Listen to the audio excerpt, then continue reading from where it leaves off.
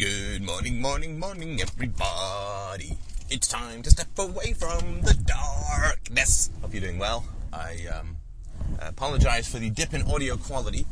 I just did a 3-part audio podcast on prostitution and the sex trade, and I knew that was going to be a pretty passionate one for me.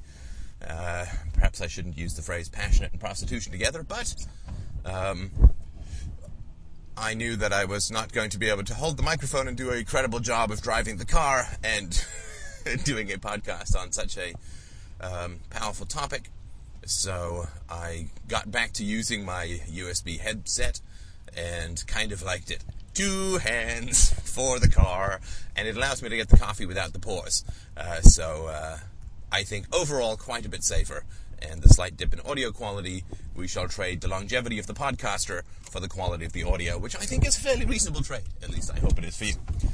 So, today, let's talk about something quite different from the darkness and the black histories that we have been talking about for the last 3 podcasts, and on the board for the last couple of days. So, there's a couple of people who've mentioned on the board and have emailed me, saying that they have some trouble with job interviews, and would I talk about any aspects of job interviews. And the reason is not because I just happen to know everything about everything, which of course ain't the case, but rather because I have been a manager for almost a decade, and I must have interviewed 200 or 300 people over the course of my career, and I have been interviewed probably at least a dozen or 2 dozen times. For this job that I have right now, I was interviewed 5 times, I think. So I'd like to sort of pass along some of the things that I've noticed from either side of the table, and maybe it will be helpful for you. And I'm putting this out on the YouTube-y thing because it might be of value to other people. But it is a very, very important skill. And it's a skill that is not only important in terms of getting a job with the accompanying food and shelter that is most pleasurable, but it is really, really important in the dating realm and in the personal realm, but particularly in the dating realm. So there's this old bit from Seinfeld where he says, basically that a date is just like a job interview that goes on all night. And that's funny because it really is kind of true. And so I'd like to sort of go over some of the things that I've noticed in job interviews. And I'm mostly going to talk about job interviews for jobs that you want. I mean, I know that sounds a bit silly, but I kind of wanted to focus on the job interviews that are going to occur after you get out of the low-rent, minimum-wage ghetto of youth, right? I mean, I started working in a bookstore when I was 11 and have had a job pretty much continually ever since, except for a period of about 1.5 years, which I took off after I sold a company I'd co-founded. And, sure, it shouldn't sound quite so pompous or smug. I was involved in the sale. I was the chief technical officer, and there were wiser people than me involved in the sale as far as that business financial side goes, but definitely it gave me some filthy lucre to take some time off and write some books and so on. Revolution's available at my website, and Barnes & Noble, and Amazon, and Publish America. Anyway, buy the book. So, what generally is the case in job interviews for jobs that aren't just like can you serve coffee, or can you wait tables and so on. All jobs that I've had. Let's see, I've been, why not, just for my own funsies. I put the New York Times together on Sundays in a bookstore for about 6 hours and got all the free books I wanted, which was great, not through stealing, but through remaindering, which is similar, but legal. Then what did I do? Then I got a paper route, which was large and time-consuming. And then I did I did office work. I cleaned doctors' offices and travel agents' offices at nights.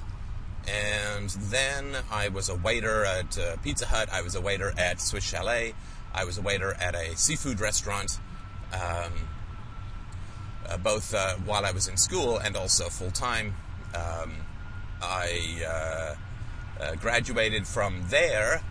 Waiter, and then I became a temp. Because I had some computer skills, I became a temp and worked in offices. And then, one summer I was a gardener. I weeded people's gardens because it was a recession and I had no job skills to speak of.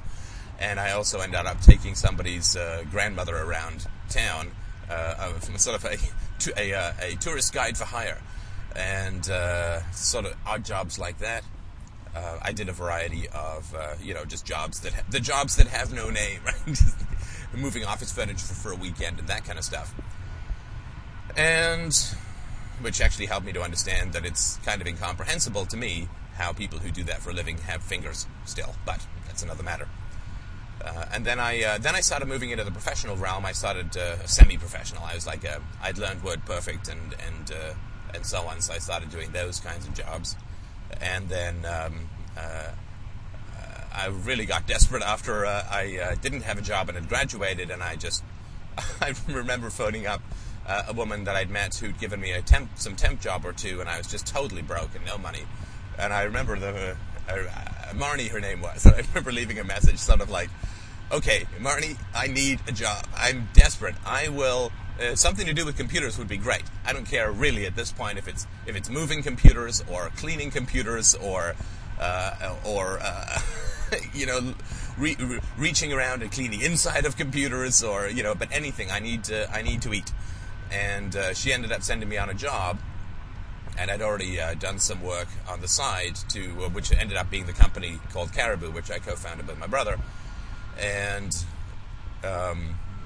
She sent me on a job for a COBOL programmer, and it's because I had learned programming and was a programmer with some credible effects of programming. And I became a COBOL programmer for about a year while working on this other job on the side, and then I quit, and I started this other company, which then grew and did very well, and so on. It's still running. Anyway... So I've been interviewed for the low-rent jobs, but that's not really that important, I would say. And the principles that I'm going to talk about will work with those as well. But the job interview skills that I would say are the most important, I'll sort of go through them, and then you can hopefully give them a shot and see if they're of use to you. The first and most fundamental aspect of going into a job interview, I would say, is the search for mutual value. Well, I should refine that. It's the implicit search for mutual value that is so essential in a job interview. So, the implicit search for mutual value is when you go in for a job interview.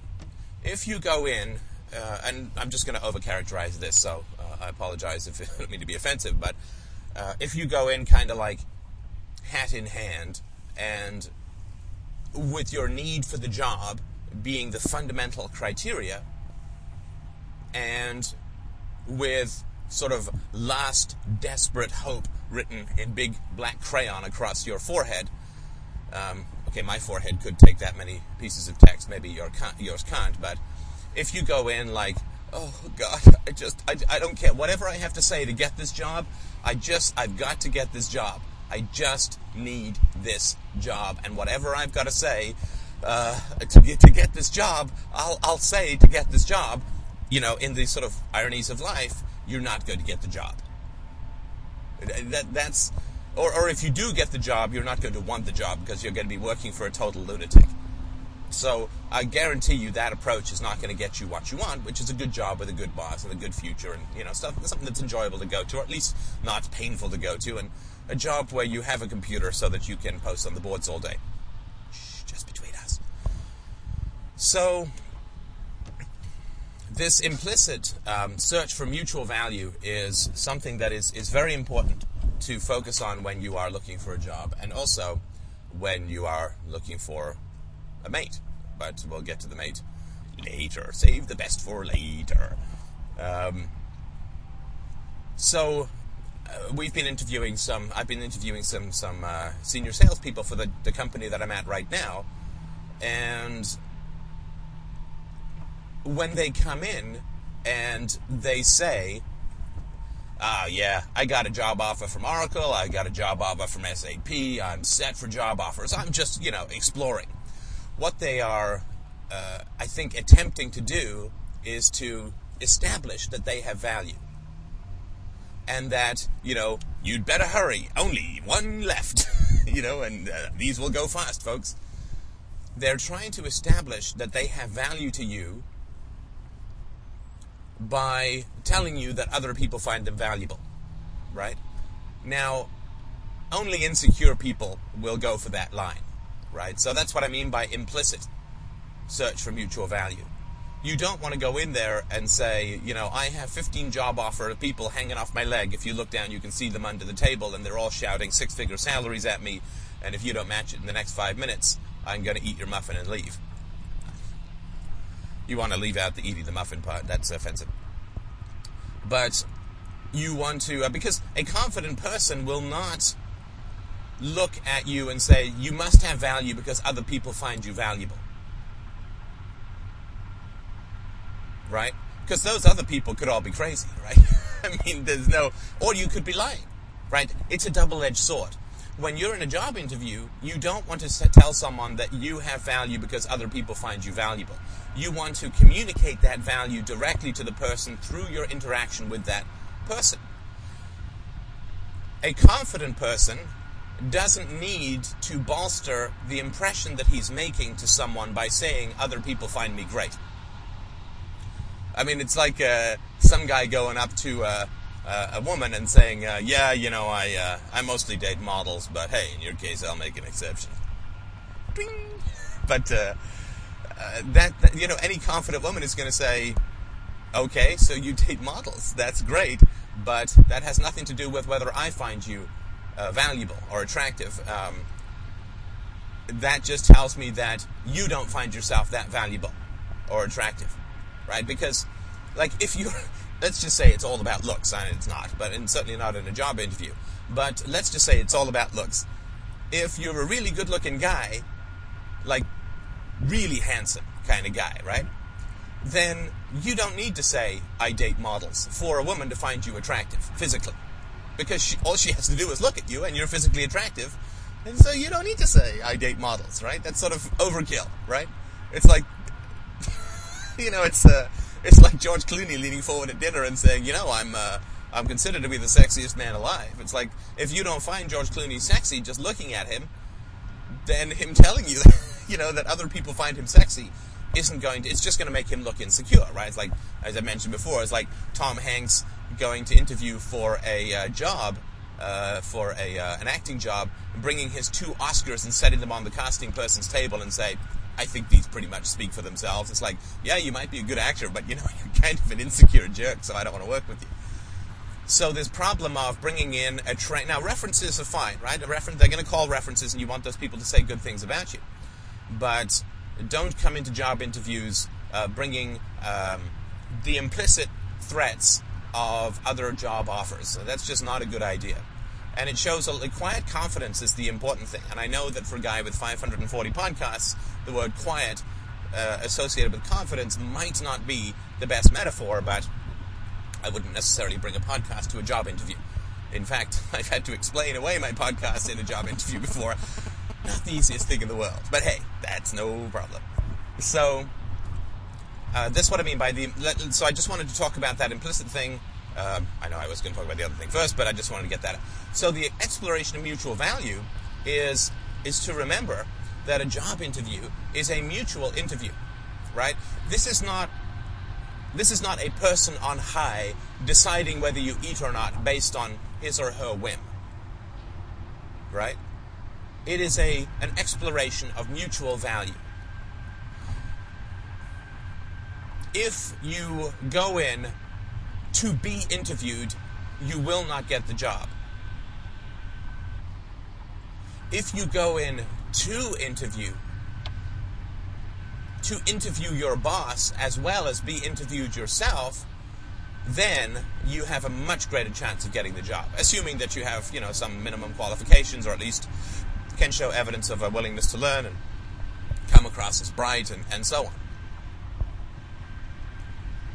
So when you go in, you can expect to be asked all the questions. If you've been out of work for a while, why have you been out of work? And what's that? I've never seen the movie, but I quite like that. What is your policy on Columbus Day? We work.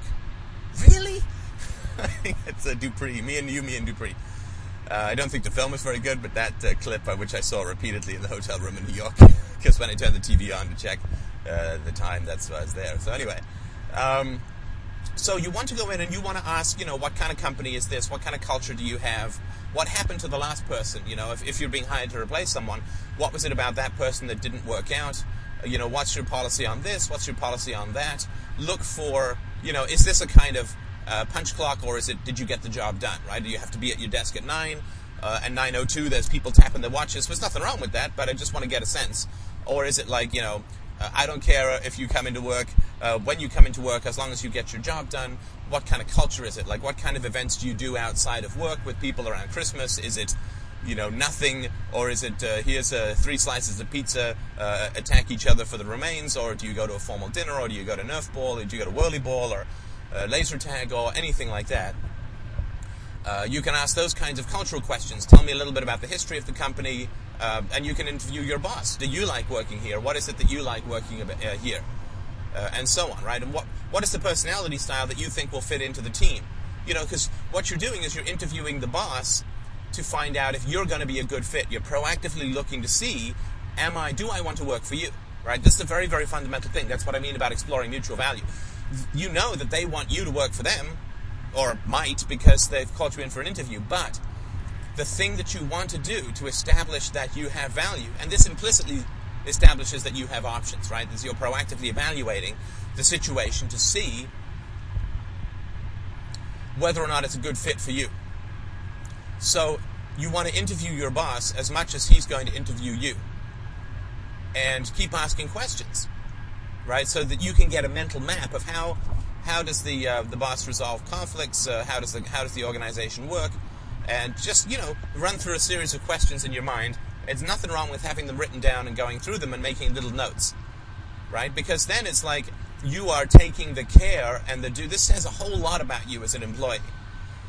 It shows, obviously, you do your research, you go to the web, you ask questions about the company. But if you're going to ask questions about the fit, right, then it shows that you are proactively trying to find a good fit for yourself, and you are trying to responsibly find a good fit for the employer, right? Because the challenge with being somebody who hires someone is that you have got to try and figure out whether they're going to fit within the job requirement, the team, all of these kinds of things. And you have to kind of do that mostly one-sided, because most people, especially when they're young, don't feel this mutual interview thing, right? I mean, you don't go to a job at McDonald's and say, am I going to be a good fit in your team? Or at least most people don't. But as a manager, when you're hiring someone and you see that kind of proactiveness, that attention to detail, that care, what it says about the person is, I don't want to waste your resources or my resources. And also, I'm going to spend some additional time up front to make sure it's a good fit before I get hired. I'm careful, I'm methodical, I'm respectful of your needs, I'm trying to find a good fit, and I'm going to work proactively with you. Right? Because everyone says, are you a self-starter? And we'll get into some of the sort of questions. But if you've done your homework and you're proactively looking for a fit that is going to work for you, and it's mutually beneficial, right? So if you're asking questions and you find like you don't like to get up before noon and they want you there at 7 in the morning every day, or you don't like to travel and they want travel 2 weeks a month, you're a guy who likes stacks of manuals and procedures, and they have don't steal or don't do evil as their company motto, and no structure at all. Then, or you want no structure, and it's like, well, the first thing we're going to do is send you on 6 months of training and teach you about everything to say and every keystroke to type, right? So you want to proactively find that stuff out. That is going to mean that you're working together with the boss to find a good fit for the company. Now, what this will also do, not only will it make you come across, and legitimately so, as somebody who's confident, who has options, and who is going to put the extra time in and be proactive to find the right solution to a problem, right? Should I work here or not? But the other thing that it's going to do, just one moment. The other thing that it's going to do is it's going to weed out insecure bosses, right? The last thing that you want, outside of sheer starvation, the last thing that you want is to end up with a boss who is, a petty dictator. And those bosses are a nightmare. And I've only had one in my entire career, and it really was just because there were no other job options. But these people can make your life a kind of a living hell, and they're very bad for you. It's like repeated sandpapering of your skin. You can survive it, but it makes you pretty raw, right? And if you're sort of proactive and you are engaging your boss as a proactive potential employee to find out if you're going to be a good fit, a good boss will absolutely respect and appreciate that and will move you up in the list of potential candidates. A bad boss will be irritated and perceive you as undermining his authority, right? Because he wants control over and so on. And if you have any other options at all, don't take that job. Don't. No matter what the salary is, and don't take the job. Actually, I shouldn't. Let me qualify that. If you have other options, don't take the job. Or if the other options you have are so pitiful relative to, right? But just be aware going in that this is going to be somebody who's going to make your life hell. And maybe if it's a big leap in salary and you can stick it out for a year and it's going to be good for your resume and it's a big promotion, but I can almost guarantee you that you're going to have a really bad time. You're not going to learn things that you want. You're going to start to dislike your profession. And also at the end of it, you're not going to get a good reference because for sure, you're going to come to some sort of conflict with this manager over time, right? If you have any self-esteem, you're going to end up with that problem. So the other reason for being proactive and positive about looking for a fit yourself and interviewing the person you're being interviewed by is you won't get a job offer then from a jerky boss because he won't like somebody who's that proactive and that confident and that positive. Now, you're going to get some questions that are tricky, and there is no perfect answers to any of these, but I'll sort of give you the stuff that's worked for me in the past. That people will say, what is your greatest weakness? And for God's sake, don't say, I work too hard, I'm too committed, I just make too much money for the company, and other people resent me for the fountain of gold that I am, right?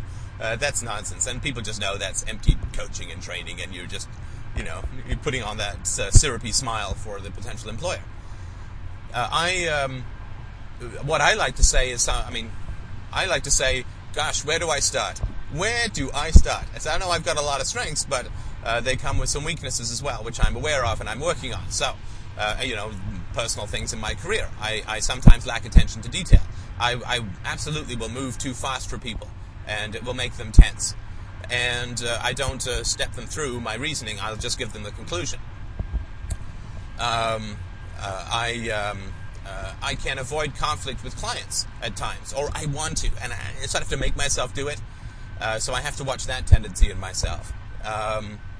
I can have a messy desk, which I don't have a huge amount of paper to keep track of, but I can let my desk get a little messy. That's not always the best. It's not always the best presentation for people. I will absolutely get over-focused on a problem that I'm working on. This was more true in the programming realm, and I wrote about this in The God of Atheists. I will absolutely get over-focused on solving a technical issue and sometimes lose track of the big picture.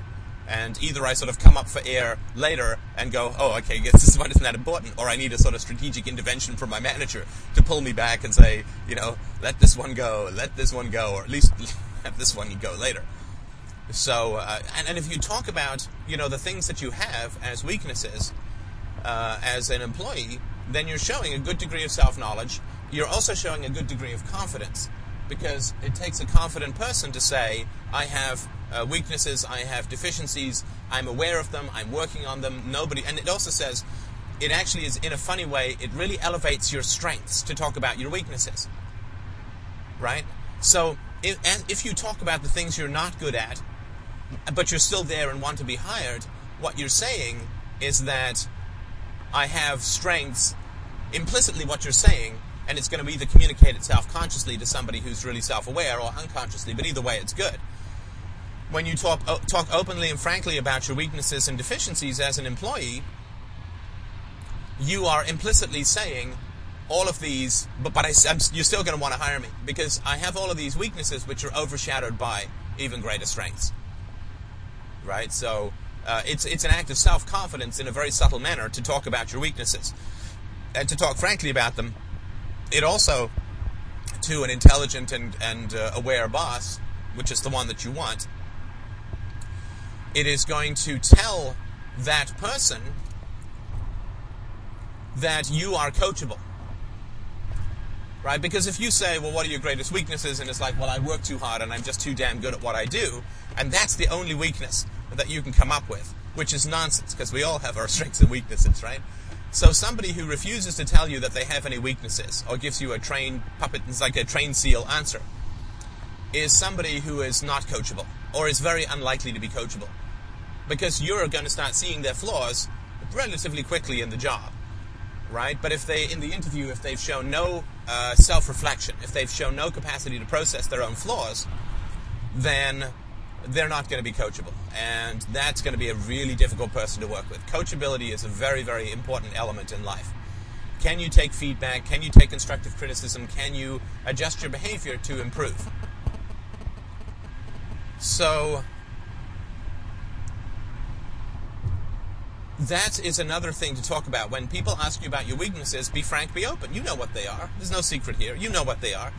Maybe steer clear of things like kleptomania and sexually inappropriate jokes, but you definitely talk about your weaknesses as things that you're conscious of, because then the boss also knows that if you say, well, I have a lack of attention to detail, and then your boss notices that you have a lack of attention to detail, your boss feels comfortable or feels that he can legitimately come up to you and say, you know, you have a problem with this lack of attention to detail, and you're going to go, no, I don't.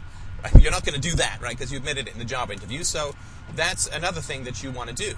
That is, honesty is the best policy. It really, really is the best policy. There's lots of people who teach you what to say about job interviews, but I find that frankness and openness is the greatest strength that you have.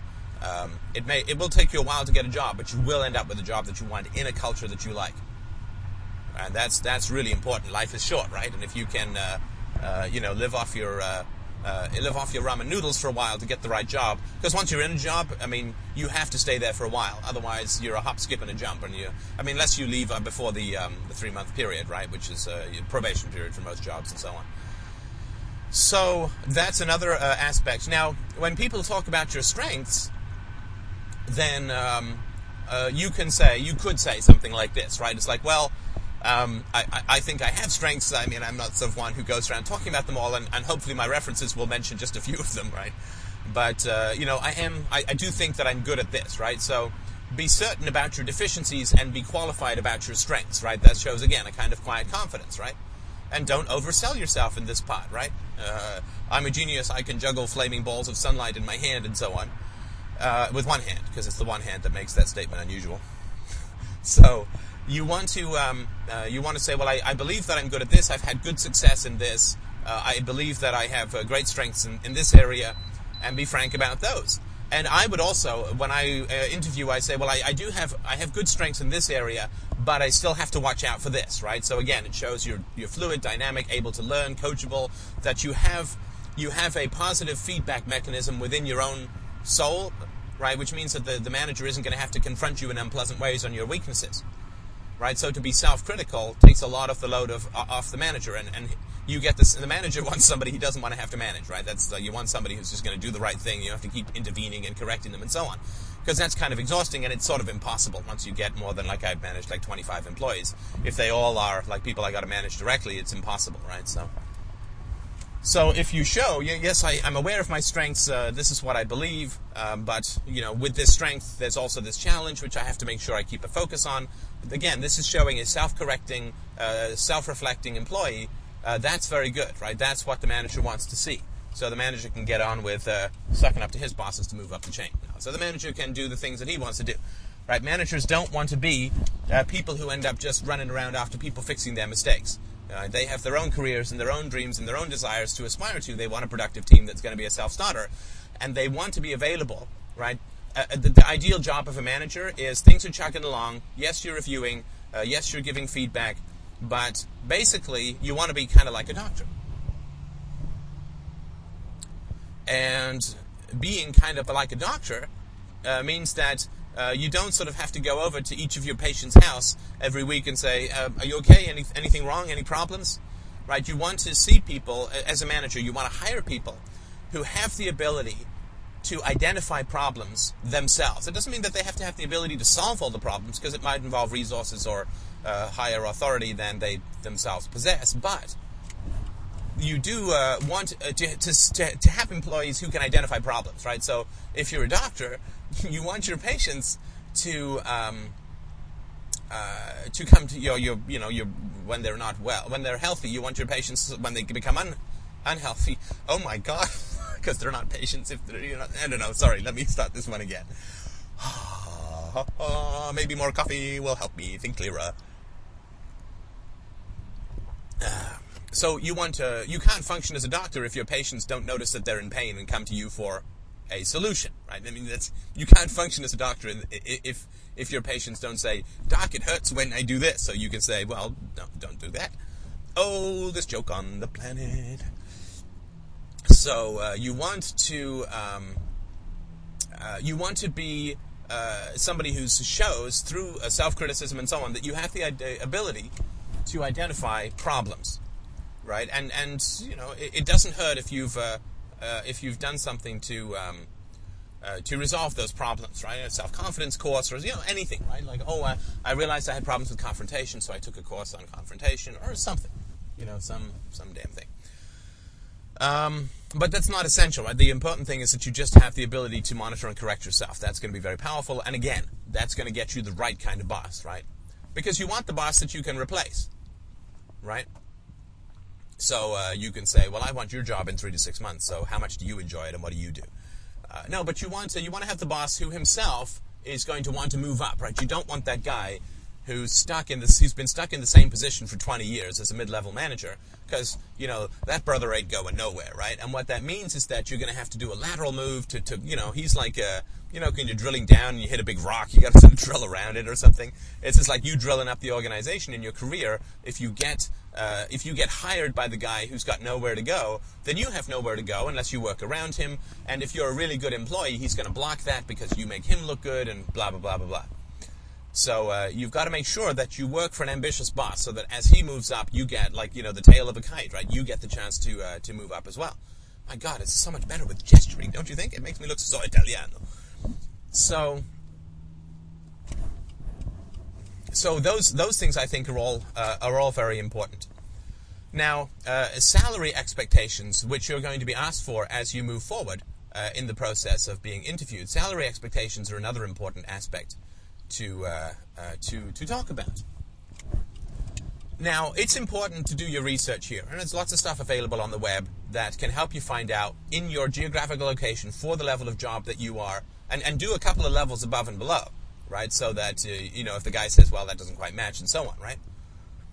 Then, one of the things that you can ask is you can say, well, when it comes to sort of salary negotiations and expected salaries, do you guys have salary bands and you have 3% negotiating room on either side, or is it a bit more sort of depending on the skills and abilities of the individual in question, right? How is it that you guys determine the issue of salary? And if they say, well, we have a salary band, then you can, I think, reasonably and legitimately say, well, look, why don't you just tell me what the salary band is, right? And then I'll tell you whether whether that's acceptable to me or not, or maybe I won't tell you right now, but I'll tell you sort of at some point whether it's acceptable to me or not. And that's, I don't think that's a jerky thing to do. I think that's a reasonable thing to say, right? Because if this guy's got a salary band that's got $5 on either side, then you giving your salary expectations isn't really, there's not much point to it, right? Because he's going to not have any real ability to negotiate. And so, if on the other hand, though, he's got room to negotiate, then you have to have some sort of sum or figure in mind. And all of that is perfectly available on the internet. So you can say, well, I don't know exactly where this fits into these, but here's a couple of salary bands that I've worked with for this geographical location. And so I would expect it to be somewhere around here, naturally. I would like it to be on the higher side, and I think that I can justify that with the skills that I'll bring to the table. But, here are the salary bands that I've sort of looked into and which I feel are sort of reasonable, and you can tell me whether or not the jobs that I've looked up fit within the category of the position that I'm looking for, whether I'm totally out to lunch as far as that goes, or whether they're vastly too low and I should have been going for the executive level position salaries, or something like that. There's nothing wrong with throwing a couple of jokes into a job interview. For a couple, assuming that you've got a good sense of humor and can make the jokes that sort of make people laugh, right? That's all of that's quite important. But a sad little car crash. It's got to be somebody podcasting with only one hand. Oh, what a shame. What a shame, but everyone's okay. That's good. So, BMW. Oh, what a tragedy. So, reboot. No, that's what my brain is saying. It's saying, don't keep talking, have a coffee. It's always important to listen to the voices in your head, as long as they're not speaking Scottish.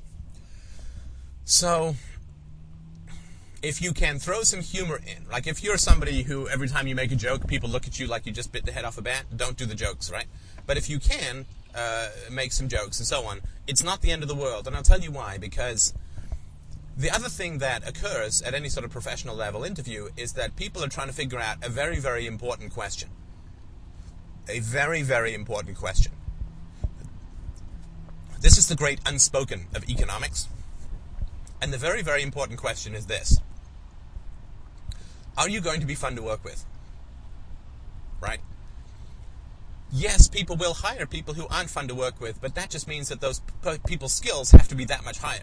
It means that the demands for their productivity are going to be that much higher to make up for the fact that they're not fun to work with, right? Because economics, as we've talked about before, is not just about cash, but it's about happiness and pleasure and so on, right? And so if you go in and you're positive and you're pleasant and you're, maybe you make a joke or two, then what people are going to get out of that is that you're not, irresponsible or, but you're kind of lighthearted. You're going to be fun to work with. Because, you're, especially in the computer world, but in most professional gigs, there's a lot of, there's a lot of FaceTime involved. A lot of sort of going and talking to people, having long meetings and so on, right? And if you're a dour, humorless fellow, then, it's not going to be that much fun to work with, right? That's something that I think is important as well. There's nothing wrong with being a little bit relaxed and a little bit, wanting to enjoy yourself. And also what it means then is that if you make a joke or two and you get the stony face, well, what are you doing, you madman? Right, then this is another way of weeding out a dour, humorless boss who is going to crush every creative drop out of your human soul, right? Who's going to milk your happiness tier by tier, right? So, again, a little bit of levity, a little bit of enjoyment is going to weed out the people who are dour and humorless and they may be good at their jobs. It's not like being humorless is a crime. And maybe you are a dour and humorless person, in which case, if you don't make jokes, then you're going to end up with the boss that you want. But I think that it's important to be yourself, or to be yourself. This is true in all situations, but in job interviews, it's important. You can't, we all of us, or at least most of us, have a habit of self-erasure in the presence of perceived authority, right? That it's like, because we grow up with aggressive parents or whatever, we sort of, when we're in a situation of perceived authority, we kind of become wide-eyed and empty and pleasant, and we don't sort of bring our personality because we're trying to figure out, what does this person want? How do I give it to them to avoid punishment, right? What does this person want? How do I give it to them to avoid punishment? And of course that's in school too, even if you never got it from your parents. And this occurs with professors in university as well. But that's, you desperately want to avoid that, because if somebody's going to hire you when you have that attitude, it means that they're kind of like not a good person in terms of their use of authority. So being yourself, I think, is essential. Having levity, I think, is essential, if that's who you are, right? To be natural. To be creative, to make mistakes, to ask questions. In fact, I would say that I generally have asked some really dumb questions. I remember when I was going for a job interview as a gold panner, I said, well, what is it that makes the glaciers move? Like, there's nothing behind pushing them. What is it that makes them move? And the guy did give me one of these looks. It's like, well, because they're just like slow water, right? They just spread down to gravity, and that pushes them, right? And I'm like, oh, okay, well, that makes sense, right? But if you ask a question that's dumb, And again, I know there's no dumb questions and blah, blah, blah, right? And it was a real question. It was an obvious one when you think about it, but it didn't occur to me. If you ask a question that's sort of, quote, dumb or obvious, then don't ask stuff that you can get from the website, right? Never ask anyone a question in business that you can get from another source, because it just means you're asking them to do your homework for you, which is not a very respectful thing to do. But if you ask a question, and sometimes it's worth doing this, and I've done this in interviews before, I've asked a question that's not exactly totally obvious, but also is not, and I want to see, like, if the person gives me an eye-rolling kind of, what are you, some kind of idiot look, then I don't want to work for that person, right? Because it means then that I'm going to become frightened of getting something wrong, right? I don't want to live like that. That's no good. So, and also then, if you ask a question that the person is obvious to that other person, something basic about the industry, then you can also